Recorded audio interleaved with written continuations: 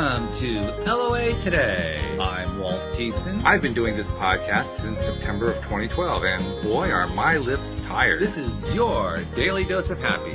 We are so happy you decided to join us today. Our friend Alex is recovering from the surgery that she had a week or two ago. I can't remember exactly what the date was, but she's still not quite strong enough to join us. So she'll be joining us, I would say, probably within the next week or so. But in the meantime, we're going to just carry on here. And I do have a guest joining me today. Her name is Vickie Rubin. And Vickie has a story that most people never even consider. I mean, have you ever thought about what would happen if you had a child who had a disability or somehow wasn't the quote normal child? I'm not sure what a normal child is, but wasn't quote the normal child that the parents usually hope for. I suspect most of us don't really go there in our thought patterns unless we're having a really bad day. But Vickie actually had to experience that, and she ended up writing a book about it called Raising Jess: A Story of Hope. She's going to tell us a little bit about the book and a little bit about herself, and we're going to find out more about her. So, Vickie, thank you for joining me on the program. How are you? Good. Thank you. Thank you for having me. I'm very excited to be here. Glad to have you. So tell us a story. I mean, like the 10,000 foot view story, because I know you got the story in a book, and there's probably not enough time to read the whole book. But no, I mean, I could if everyone wants to just hang out for a little bit. I'll read the whole. Did you have an audio version of the book? I'm curious. I am actually working on that. I want to do an audio version, and one thing that people have told me is that they can read the book almost in an evening because they don't want to. Oh my God, my alarm's going off. That we're going to do a. See, that's what happens here on the show. We have so much energy going on. We set phones off. I mean, it's amazing what goes on. Okay. I guess I'm doing the podcast now. There you go. Alarm just went off. Anyway, I was one of those people who never considered that we were going to have a child with a disability, and it totally changed our life. But it's not a bad thing. Nobody would wish for their child to have a disability, but what our daughter Jessica has brought into our life is more than I will ever be able to give her. She has changed me and my family. So I'll give you a little history. Okay.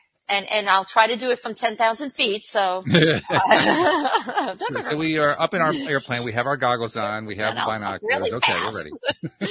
So, undergrad, went to University of Miami, met my husband there, and I had my degree in elementary education, and I thought I would be an elementary education teacher one of these days. Didn't have real career goals. And, I'm originally from Long Island, and my husband was from Buffalo, and he moved me up from Miami to Buffalo, which a lot of people went, "Oh, you went in the wrong direction, girl." What are you doing? It is quite an extreme, I have to say, yes. Yes, it was quite an extreme.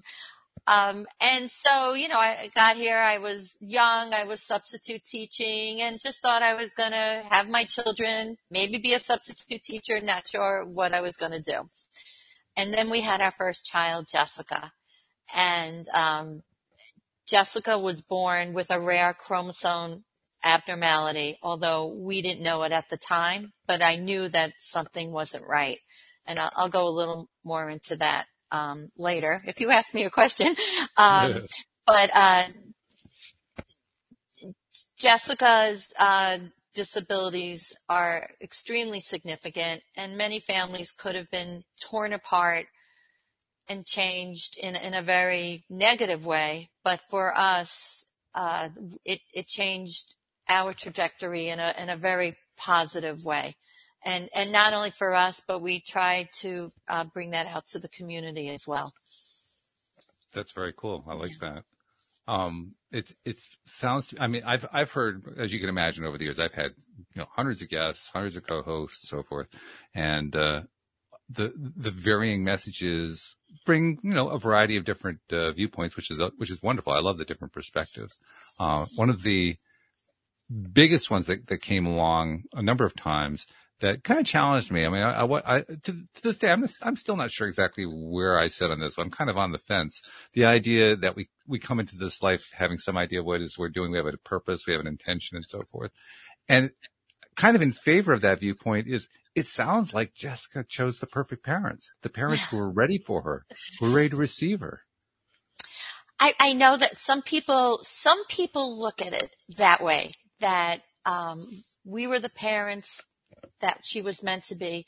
And there are other families who, and I'm not one of them, who take offense to that, who think, what have I done that I'm going to be chosen, to have, or my child would be chosen to have a life that's more challenging than other lives.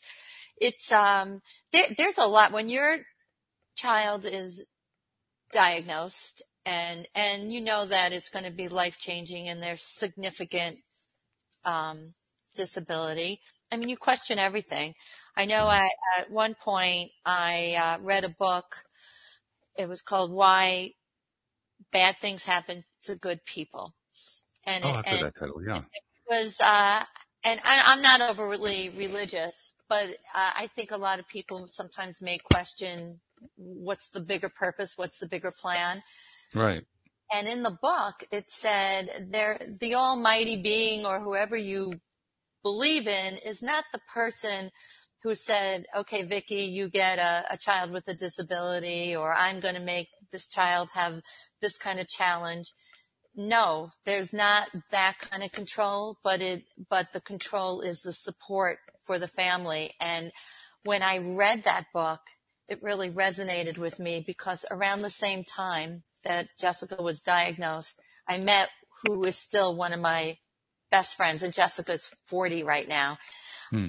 And she was, a social worker as her background and really helped me through this really difficult time at the beginning of my parenting experience. So you never know what's going on up there. I like that evaluation. I think you're right. But your book and your story are really about, like your subtitle says, a story of hope. It's a positive story. Tell us how that became true. It's a really good question. It is a positive story. It didn't always start that way. Well, I'm going to give you a quick summary of when she was born because it was interesting, hopefully, hopefully to your audience. About a week before she was born, I had this rash and I kept itching and I kept calling my doctor who said, the baby's settling, don't worry about it. So I was like, oh, all right, but I didn't really believe that. And, went to even a pharmacist and they gave me some calamine. So anyway, Jessica, I go into labor on April 11th of 1982 and it is Easter Sunday and we're Jewish. So we're in the hospital and it's a holiday and I keep showing people my rash and no one knows what it is except a nurse who was maybe an experienced mom. And she said, I think this is chicken pox. And so they did a biopsy of, one of the pox while I was going through labor. And indeed, I did have chicken pox. And so her birth started traumatic because we had a resident, a doctor who was new, who came out and told my husband, it's very likely your wife and your child aren't going to make it through this. So my husband is sitting there thinking, he's going to lose his future child and he's going to lose his wife. Right. And my in-laws were in the hospital and they were praying and my parents were in Florida. So, there is a hospital locally. It's called Buffalo Children's Hospital and they moved us to Buffalo Children's Hospital. And when I say they moved us, they said, go drive to Buffalo Children's Hospital in the car. I think in today's litigious world, maybe they would have put me in an ambulance. We're not talking medevac here. We're talking taxi. Taxi, I'm in labor and I have chicken pox. Oh yeah, take a ride over there. As odd as that is, they needed to get a special vial of a certain medicine that they would give to my daughter as she was being born. It was called zoster globulin. It was for chicken pox. One hospital had it. It was Easter Sunday. The pharmacy was closing in an hour, and my father-in-law had to drive there, pick it up, and bring it to Children's Hospital. So, if he would have fallen, anything could have happened. Anyway, we get to Children's Hospital, and everything did work out. All the medicine got there. They weren't freaked out about me having chickenpox or Jessica. So we started on a rough patch. I couldn't see her for a week. And then all throughout the beginning of her childhood, I always suspected there was issues.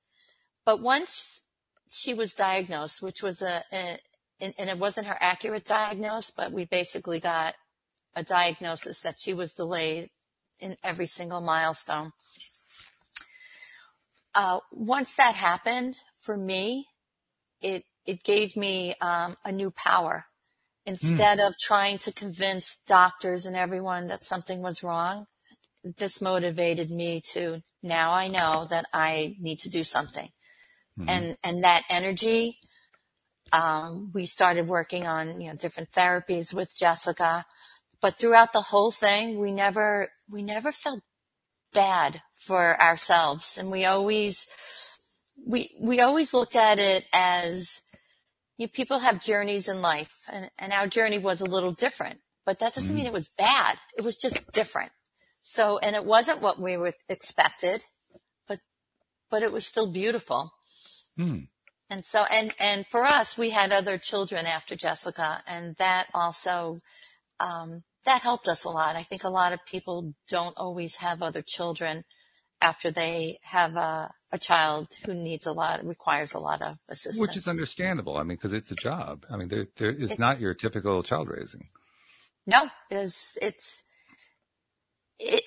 huge, because it's not only the day-to-day things that you have to do and the medical problems, but then there's a lot of family issues and friend issues and things that you can or cannot do, or things that take you longer to do. And you have to navigate that system. And I think you need a can-do attitude to be able to navigate it and to keep smiling. I know my husband and I used to tell Jessica's siblings, we're going to do everything that it takes. We're going to do everything that it takes, but it's just going to take longer, because we weren't going to deny the Jessica's siblings any of the activities, but they needed to know, and we needed to have this mindset. Yeah, everything's going to take longer, because as Jessica got older, there was a wheelchair and there was equipment and things like that. But we didn't stop doing things. We just tried to become creative in different ways to do things. And I think that's how you have to, I'm not telling anybody that they have to do anything, but that's, it helped us navigate our path when we just knew, things are going to take longer, but we just take it one step at a time. Well, I think what you're talking about there is, in sort of a broader sense, is response, because no matter what happens in our lives, the one thing we do have control over is how we respond to them.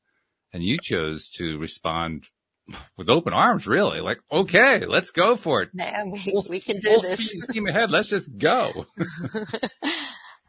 You're right. There's so much is how you respond to things. I have friends who have really significant issues, and they have a sense of humor and a positive outlook, and it helps them get through things. And then everyone like this, they know other people who, they stub a toenail and the whole day is ruined. Now what are they going to do? And, they needed to go out and put on a shoe, and, Right. So it really, and it comes from within us. You can choose that you're going to make the best of what you have, and be realistic. You have to, you still have to be realistic. I know with Jessica, when she was growing up, I decided that I needed to know as much as I could to advocate for her. So I got my master's in special education. And after I completed my master's, I was hired as a grant manager for the Western New York area for a grant called Early Childhood Direction Center. And we worked with other families of children who were birth to 5 with special needs. And we taught families how to advocate for them, for their children, and how to advocate for, education wise, and to advocate with honey, not vinegar. Because if you go into somebody and you come in, I'm gonna fight you on this, you are gonna fight him on that. But you're gonna get a fight out of it too. Exactly. So working with families and professionals, it became my life career, and Jessica inspired me to do that. There were so many things I never would have thought of that before I had Jessica. I wouldn't have. Completely different. She transformed me. Yeah, you've made a few references like that just now. She transformed me earlier. You referred to as a blessing. There have been a number of references like that. Tell us about that side of it. Where's the beauty of this? Where's the blessing of this that the average person may not see?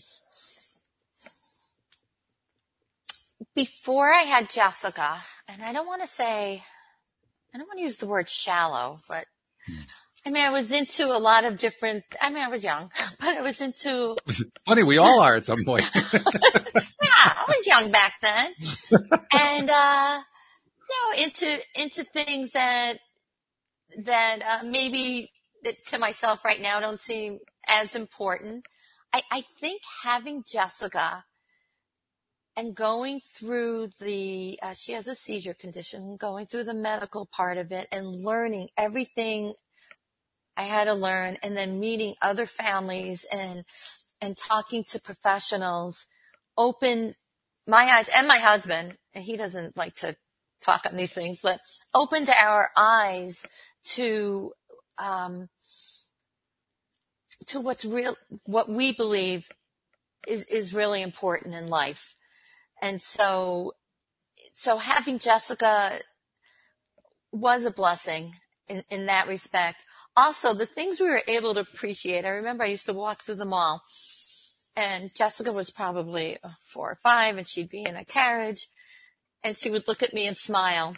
And for me, I was like, oh my God, this is the most amazing thing. And I'm looking around. Why isn't everybody else looking at this? Yeah, right. Why isn't this as exciting? So the littlest things just brought so much joy. And, as we had other kids and they went through their typical milestones, we felt the joy with them. But sure. But some of the smaller little joys that Jessica brought, it just had a different meaning because we knew how hard it was for her. Yeah. Talk a little bit about how hard it is for her, because so far we've been focused on how hard it can be for the parent or how the parent can choose to see differently, but talk about it from the kid's point of view as you understand it. Okay, I will talk about that, and I'm writing down because I also want to tell you a little bit about a moment she had that was so amazing. Okay. So let me describe Jessica a little bit. So she's 40 years old. She needs total assistance with every daily skill. So she needs someone to help her feed herself. She's in a wheelchair. She needs someone to help her dress and really to take care of every need. So she needs total assistance. She's extremely alert and will look you in the eye and engage you. And that's her superpower. That's her superpower. For Jessica, I don't see a lot of frustration that she has, and I'm not really sure of her level of frustration, but I do believe that there are a lot of individuals with disabilities. There could be a lot of frustrations. They see their siblings doing certain things that they can't, or if it's a communication issue and you can't speak, And then for our daughter, going through seizure conditions and going through, she had had hip surgeries, and when she got sick, she was really sick. And, her life is very different than her siblings. Sure.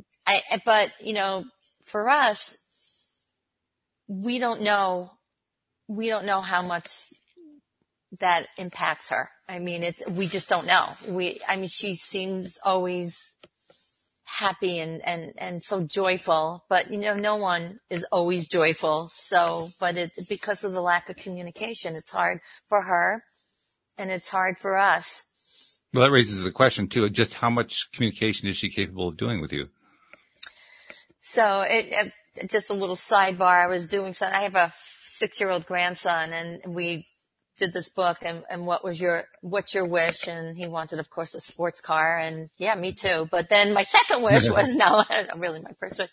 And I hadn't really thought about that. It was, I wish Jessica could talk to me. It's, I hadn't really, all these years, hadn't like put that in a wish, but wow, what a difference. But, so in terms of communication, I also have a little story about that. So, okay. When she was in school, we did this thing called facilitated communication. And I don't know if anyone in your audience has ever heard of that. It is something that was used with individuals with autism, where you hold the person's hand and you push back, and for some reason that motivates the person to push forward and push to a letter and read on a board or a word or something. So we had Jessica evaluated, and we thought that maybe this was working for her. One of the sidebars of this is sometimes, unbeknownst to the person who's pushing back, almost like a Ouija board, they could be moving the person's hand, but it's almost unconscious and it's subconscious, and you don't know. So when Jessica was in middle school, we thought that she was really understanding this, and she went from not saying a word to, they thought she was doing math. They thought she was, she knew history, and it was really, kind of unbelievable things that everyone thought, and she was showing us with the finger, but we were pushing back on the finger for some pressure. Until my dad and I played a game of telephone with Jessica, where he would whisper something into Jessica's ear, and then I would have to facilitate the word, and it never worked. And so we realized she really wasn't communicating like that. But what came out of that was that she did learn how to isolate her index finger. And now she can point to a yes and a no. So she can point to yes and no. So she's not always consistent. She does this, puts her hand to her face, which symbolizes I want, I love, I want. So if I'm eating chocolate ice cream and I look at her, she'll go, and so she'll let me know, yes, I want that. So there is communication, but you have to be able to read her code. So if you met Jessica, Walt, you might not know what she's saying, but a family member would know some, would get the inference of what she's saying. Yeah, there's probably body language and probably a little bit of intuition going on there too. Intuition, body language, and she does have a lot of body language, and she also has a lot of expression. Her eyes go up. Like if she's happy to see you, you know it. Which it's a beautiful, warm feeling. Okay, all right. So I think we have kind of the lay of the land in terms of how you got to that point and what you were engaging in and discovering and so forth. And every step of the way, you've been describing how you were very much focused on the positives of it. I mean, undoubtedly there were difficult times, and well, daily there were difficult times, just because she requires so much care. But whenever we have a story that's mostly positive with some negative going on that doesn't get discussed a whole lot, what that tells me is that there are spurts of growth going on. And I'm kind of curious to know, can you kind of give us that lay of the land? Like, where do you see her milestones, so to speak? I mean, not the milestones that are typical for the quote average child, but what were her milestones? That's a great question.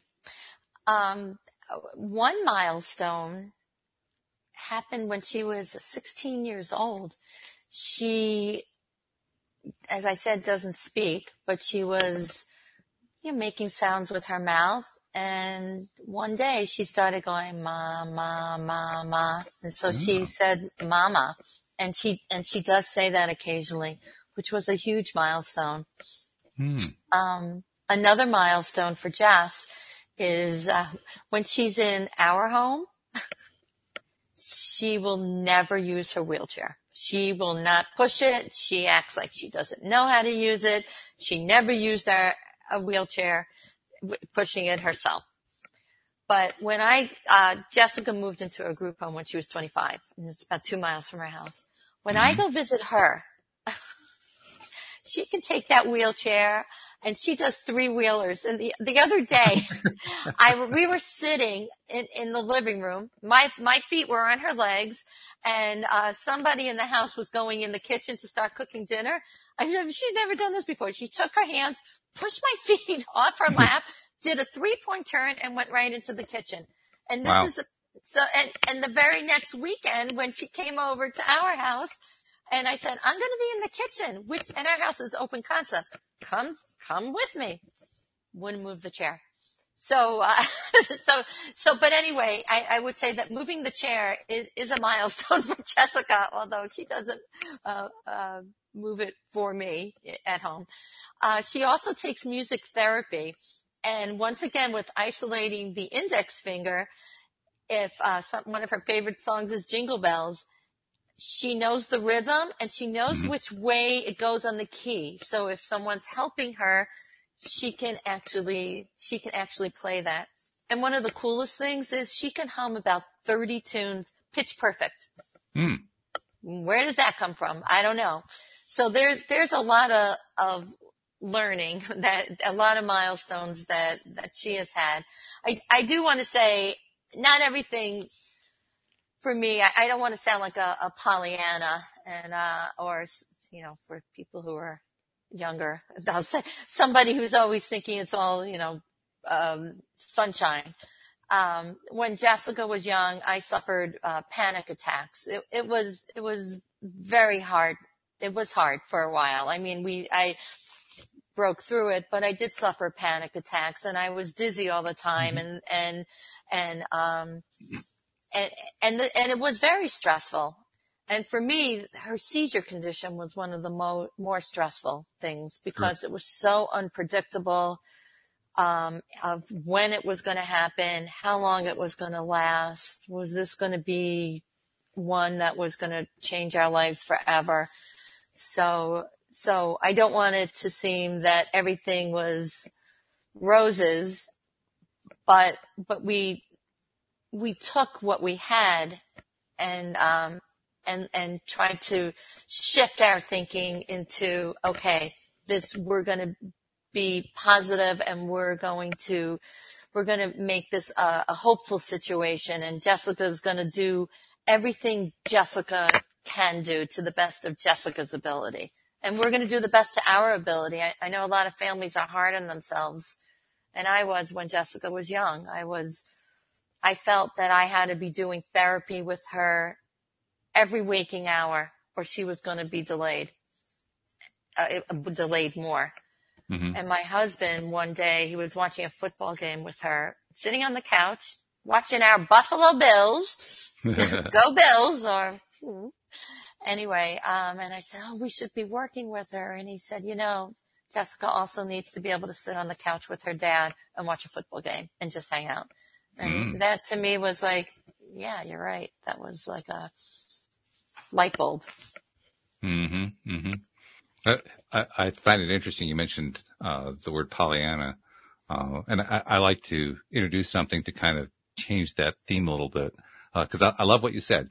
I have no problem with what you said, but people do have that idea about what Pollyanna is, and most of the people who have that idea have no idea where Pollyanna comes from, because it actually comes from a book, a story about a Right. little girl named Pollyanna who was an orphan and went to live with her aunt, who was a very kind of a miserable person living in a town full of miserable people. And Pollyanna goes in there and demonstrates through her own behavior that it's worthwhile to change your attitude. The whole attitude of the town changes, and she ends up in an auto accident, and the whole town ends up caring for her.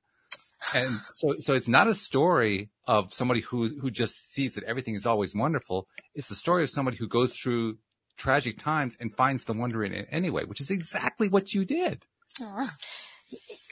Yes, I thank you. And I did know Pollyanna was a book, but I actually didn't know the detail. It's a good book. I mean, yeah. it's obviously it's more of a children's book, but Right. I recommend it as a read. First of all, anybody who reads it, it'll change their attitude about the word Pollyanna. And secondly, it's uplifting. It feels good. And that's what I hope the book does.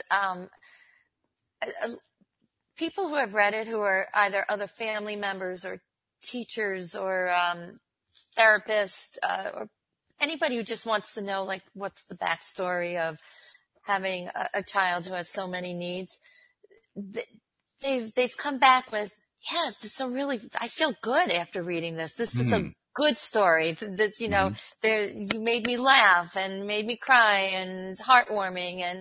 And so, yeah, it doesn't have to be a sad, depressing story. It's, it could be a beautiful story. That's a fabulous thing. One of the things when you asked about a milestone, when Jessica was 13, and as I said before, we're Jewish, our rabbi said, would you like to have a bat mitzvah for Jessica? And wow. so the, just for your audience, when a child is 13, in the Jewish religion, you celebrate, you're taking responsibility to the best of your ability for your religion. And usually the kids have a big party. And the rabbi once said, we don't want more bar than mitzvah in this party. But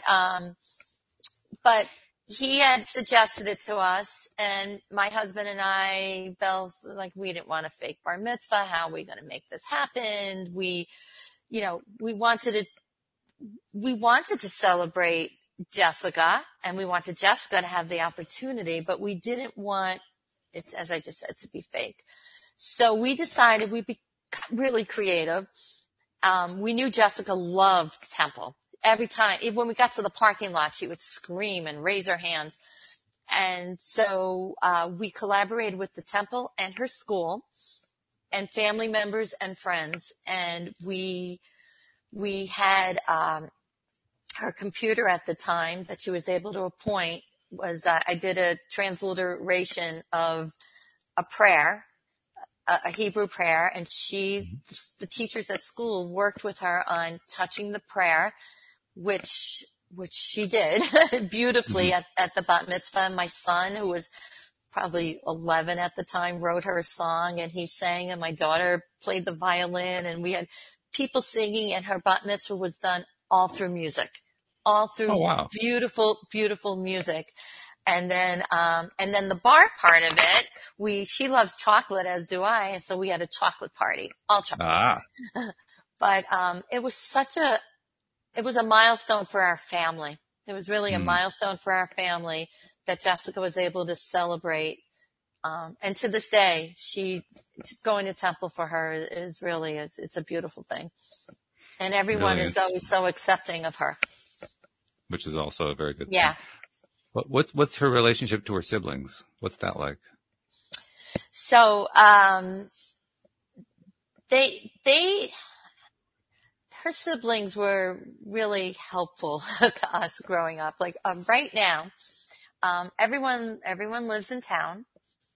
And as I said, my daughter became a physical therapist, and maybe she became a physical therapist because of her experience with Jessica. Could be. And so our son, when he met his wife, he said, I need to marry someone who's going to accept Jessica as our family does. And his wife actually is a special education teacher. Well, that's going to hit the nail on the head. Yeah. He did really well. And I remember my husband and I were out of town, and they weren't even married yet. And Jessica had to go to the hospital, and Alex and his then girlfriend, Joyce, went to the hospital, and they went in the room with her because Alex said that Joyce was Jessica's sister and his sister. And after a while, they were in the hospital. They kind of forgot that they said that, and they were, their fiancés. They were kissing, and I was like, all right, this is weird family stuff. But the thing that came out of that was Joyce and I spoke after, and she says, I want to know all the information. I want all the numbers. I want everything. I want to be able to advocate for Jessica. Wow. I mean, who gets that, right?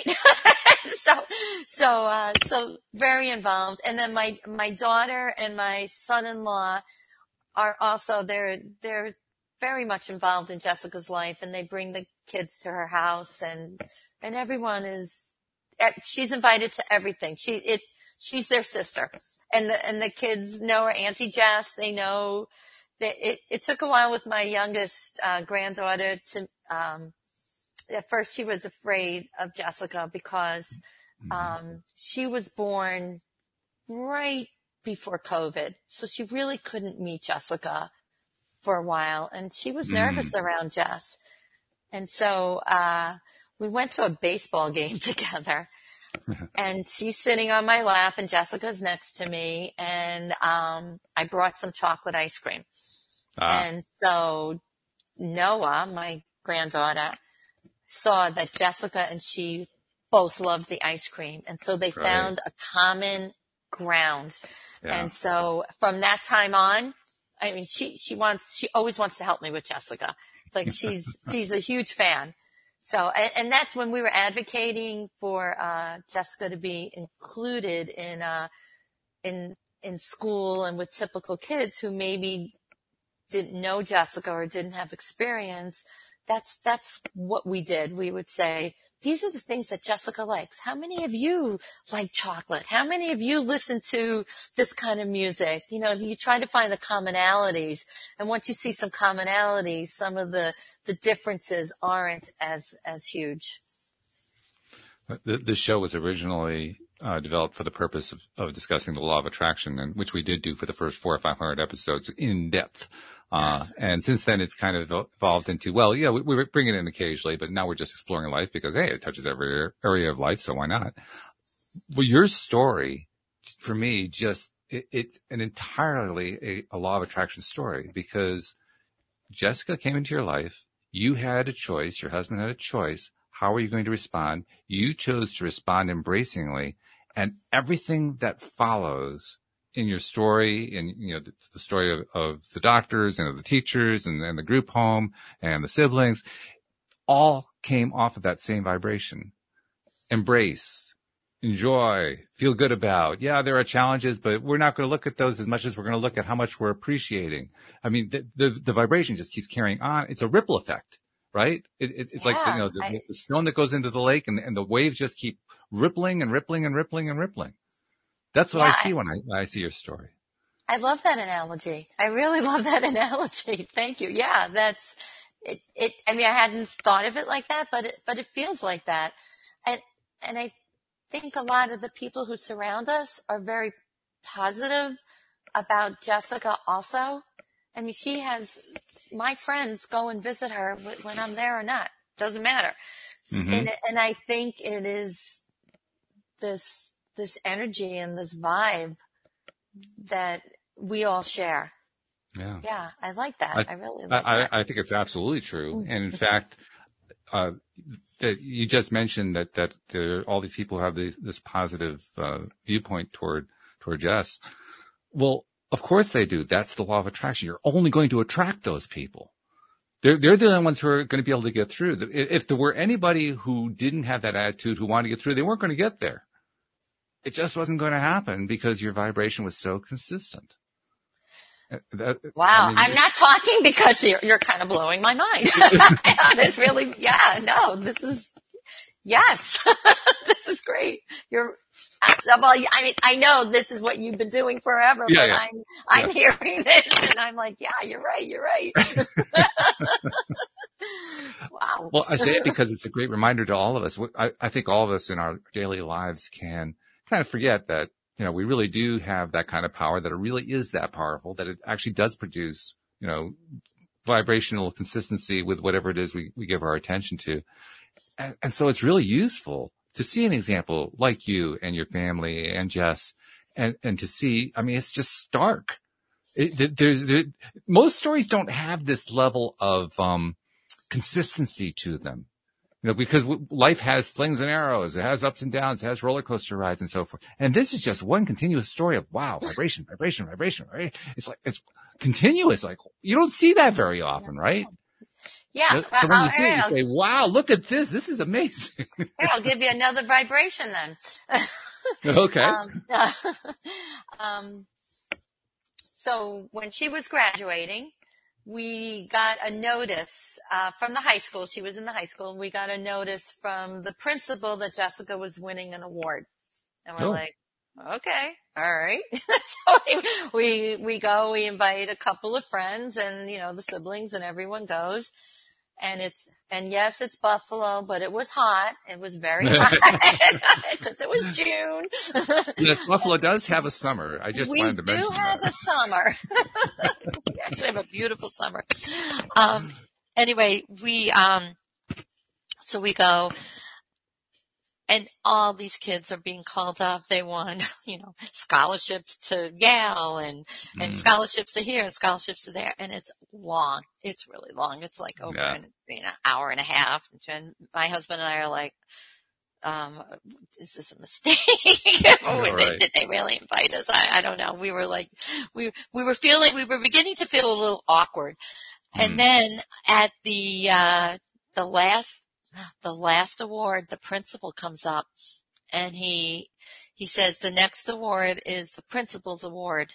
And this is for a student who has hardships every day of her life, but comes to school with a smile on her face and brings joy to others and joy everywhere she goes. And the principal award goes to Jessica Rubin. And there was thunderous applause. And, we went up and got her award. And that, I mean, if that's not like the principal kind of seeing her for who she is with all these kids and saving that award for her, was that a milestone for all of us. Yeah. Well, and you've gotten a couple other awards. Your book has gotten a couple of awards too. I can tell you're not somebody who likes to blow her own trumpet, but blow the trumpet for a minute. What awards did you get? Okay. Okay. First of all, if you go on Amazon, the reviews are 5 stars. So that's so fun. you did something right. So I recently won, a gold medal for, I actually have it here. A real gold medal. Not real gold, obviously, or I would be like selling this and whatever. But it's shiny though, so that's I won a shiny gold medal for memoir. And went to Florida, and it was a big event, and it was in coordination with the Miami Book Fest, and that was really that was a fun award. The other award that I won was from Best Book Awards as a finalist, and then the third thing was a 5-star review. So that's on the back of the book. And also beautiful. I got a very good review from Kirkus Books, which is, believe me, I didn't know who that was until I became an author. But they gave me also a very good review. And you know what? I wrote my first book. It took 4 years. I published it when I was 64 years old. So you know what? You can do anything at any time. This is true.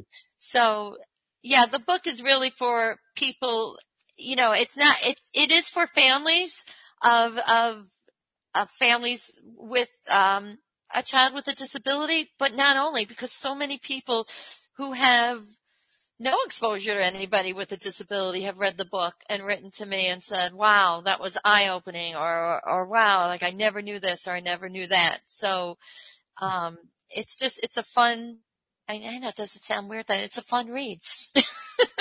It doesn't sound well, especially after hearing the rest of your story. Nothing about that sounds weird at all. It would be abnormal not to have that kind of reaction, I think. Well, I'm going to put my trumpet down, but Okay. but thank you. It's been a pretty remarkable experience. I call it my failed retirement, because I retired and then started writing this book and working a lot on that. I'm also curious too. I know that, we all know that, people these days are very much in finding their tribes, which basically means honing in on their interests, the things that are important to them and so forth. And obviously, since Jess has been a very, very important part of your life, your family's life, I would think that a similar kind of experience would occur, in that I would think there'd be connections with other families who have similar kinds of experiences. They have their own child with special needs or whatever that they've been dealing with and experiencing. Have you found that to be true? And I guess from my perspective, I'm curious, has your positivity rubbed off on them? Because I just get the feeling it has to. All right. I'm going to write down, because I want to I want to tell you the second story. Okay. Okay. So when I was working, one of the things I did was I spoke to families, and a mom called me, and she was pregnant, and she found out her child had Down syndrome. And so she called me to talk to me about that. And her doctor had suggested that she not keep the baby, and really kind of pushed her in that way. And she called me, and we talked about my experiences with Jessica and my experiences with other families. And she was never going to do that, but she was so upset. Mm-hmm. And so her child now, I think, is like 10 years old, but she tells me now that just hearing that positivity gave her the positivity for her child. And she is such a big advocate. She's running a whole program for families. Like, she is a gift to our community. And just helping somebody, just sharing your positivity with them, and showing the good, the loving parts. The other thing, when you talk about other families, so Jessica's was diagnosed, I don't know if there's a spoiler alert, but it didn't happen until she was 21, because they didn't have the type of tools that they have now to find that genetics. So she has a very rare genetic. It's called 1q minus, which means it is on the long arm of the first chromosome, and it's submicroscopic, even though it's very prominent in her life, because where the genes that are missing are pretty important genes. So, I found out about this probably 15 years ago or more. And I go on Facebook and look for a group.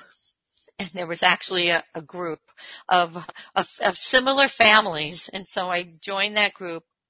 I never met anyone who had a child similar to Jessica. And all of a sudden I was meeting these families, and similar to Down syndrome, where a lot of people can look, like maybe cousins, there are a lot of children in this group that have very similar facial appearances to Jessica, and definitely similar medical component as Jessica. And so I became the old lady in the shoe, because everyone had babies, and then there was me with this, at that point was 20-something-year-old. Right. And so that was a little scary, because where were the other people Jessica's age. And, Mm-hmm. that was very scary to me. So this is my justification, and I'm sticking with it, that maybe other people, when their kids were in their 20s, were not still looking for answers. So there might be Mm-hmm. other people Jessica's age around. We just don't know it. And if those people found out, were they really looking for Facebook support groups, when they were like my age? Maybe not. So I'm sticking with that story. But it's been a wonderful support, and a lot of the families do ask questions of me because Jessica's so much older than a Sure. lot of the other families, and how did this go, and what did you do, and how did you get through this, and it brings me back to the times when it's hard. It's hard. Mm-hmm. Yeah. So, and my career, just meeting families, that was the best part of my career. Just being able to talk to other families, and as I was a professional, but I was also a parent. So sometimes as a professional who's a parent, you can say things to families that other professionals can't, because they'll Sure. think, well, you don't understand, you don't know. Yeah. So I had a little more leeway of saying things because I had walked in their shoes. Mm-hmm. Yeah. Yeah. So, That to me is just another example of the vibrational impact that you've had, not only in your own family, but outside. I honestly believe that the ripples are endless, and they're growing in number, because you wrote the book, you put the book out there, you got the awards for the book, you joined the Facebook group, you have all these different connections that are providing pathways for those ripples to travel along. I know that the ripples are going to continue. They can't not continue. It's not possible for them to stop. It has to continue. And you're doing the same thing. I mean, your podcast and the people that you bring on, and just the energy that you're creating is wonderful. And you've been doing it for so long. It's really, it's amazing. I've said it before. If you had asked me 10 years ago if I was going to be doing this 10 years from now, I would have looked at you cross-eyed like, what are you talking about? Can I get through the first 2 years, please? Yeah, right. It's probably during COVID, it was probably even more helpful, because so many people were tuning into all different things, even more so. So, yeah. Well, I know what I've found is that, first of all, the reason that I even started the podcast was to help me. I needed the help. And that's a story I've told many times here on the show. And it evolved into other people benefiting from it as well. I often have commented, I remember the first time I realized I had listeners. It shocked the hell out of me. I mean, I knew I was doing a podcast, right? But Right. It never occurred to me people were actually listening to it. I love that. Oh my God. Now all of a sudden I have to be on my best behavior, right? Right, now I really better pay attention. But I say that, I mean, it's funny, obviously, but I say that with seriousness, because it's a way of reminding myself and all of us, the way we get through isn't necessarily, I mean, for some people it's all about the service, but it isn't necessarily through the service. It can be through other means, such as I'm taking care of myself and other people are benefiting from it. That's the ripple effect.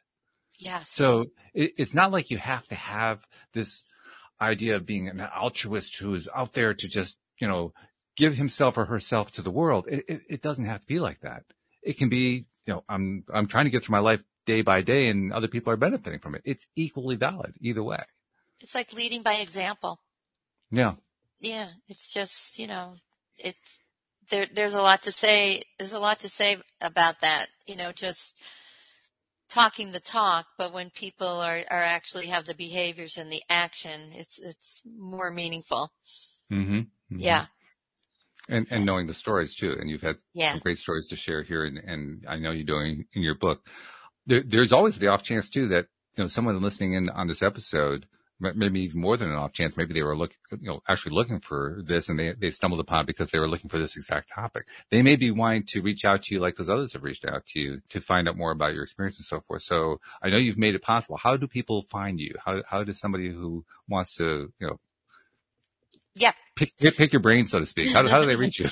And please, I mean, I want to help people. So, I have a website and I have a blog, and there is a contact sheet on the website, and it's www.VickieRubin.com, VickieRubin.com. And if you go on the website, there's a contact page, and you can contact me there. And then I'm also on Facebook, Raising Jess. You can always find me on Facebook and Instagram, Raising Jess. Twitter. So if you put in Raising Jess story, I'm there. Very good.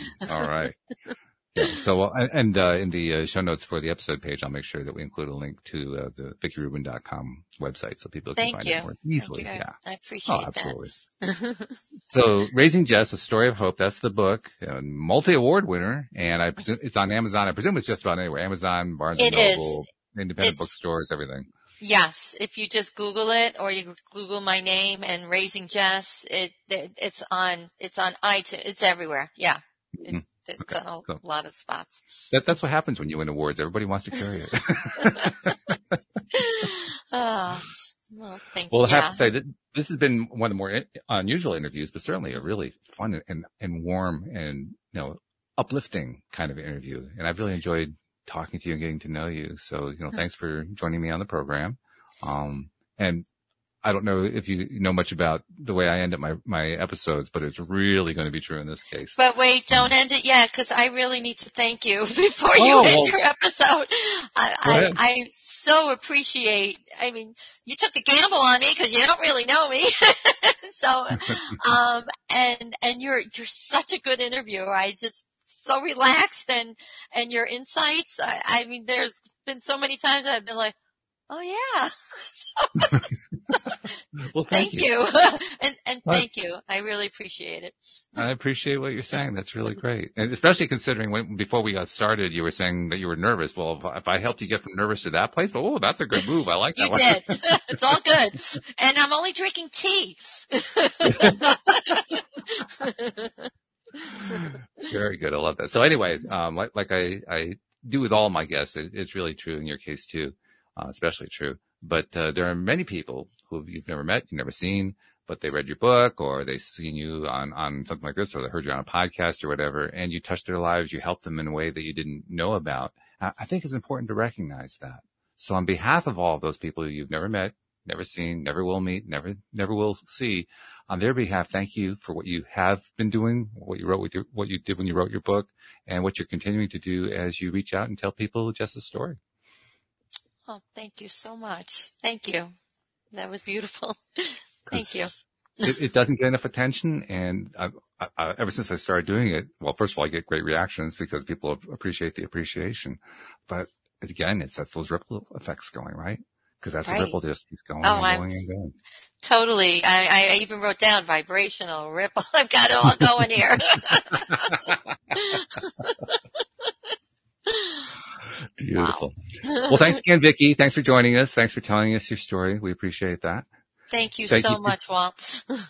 Thank you to our podcast listeners everywhere. We'll see you all next time here on LOA Today. Goodbye, everybody. Thank you.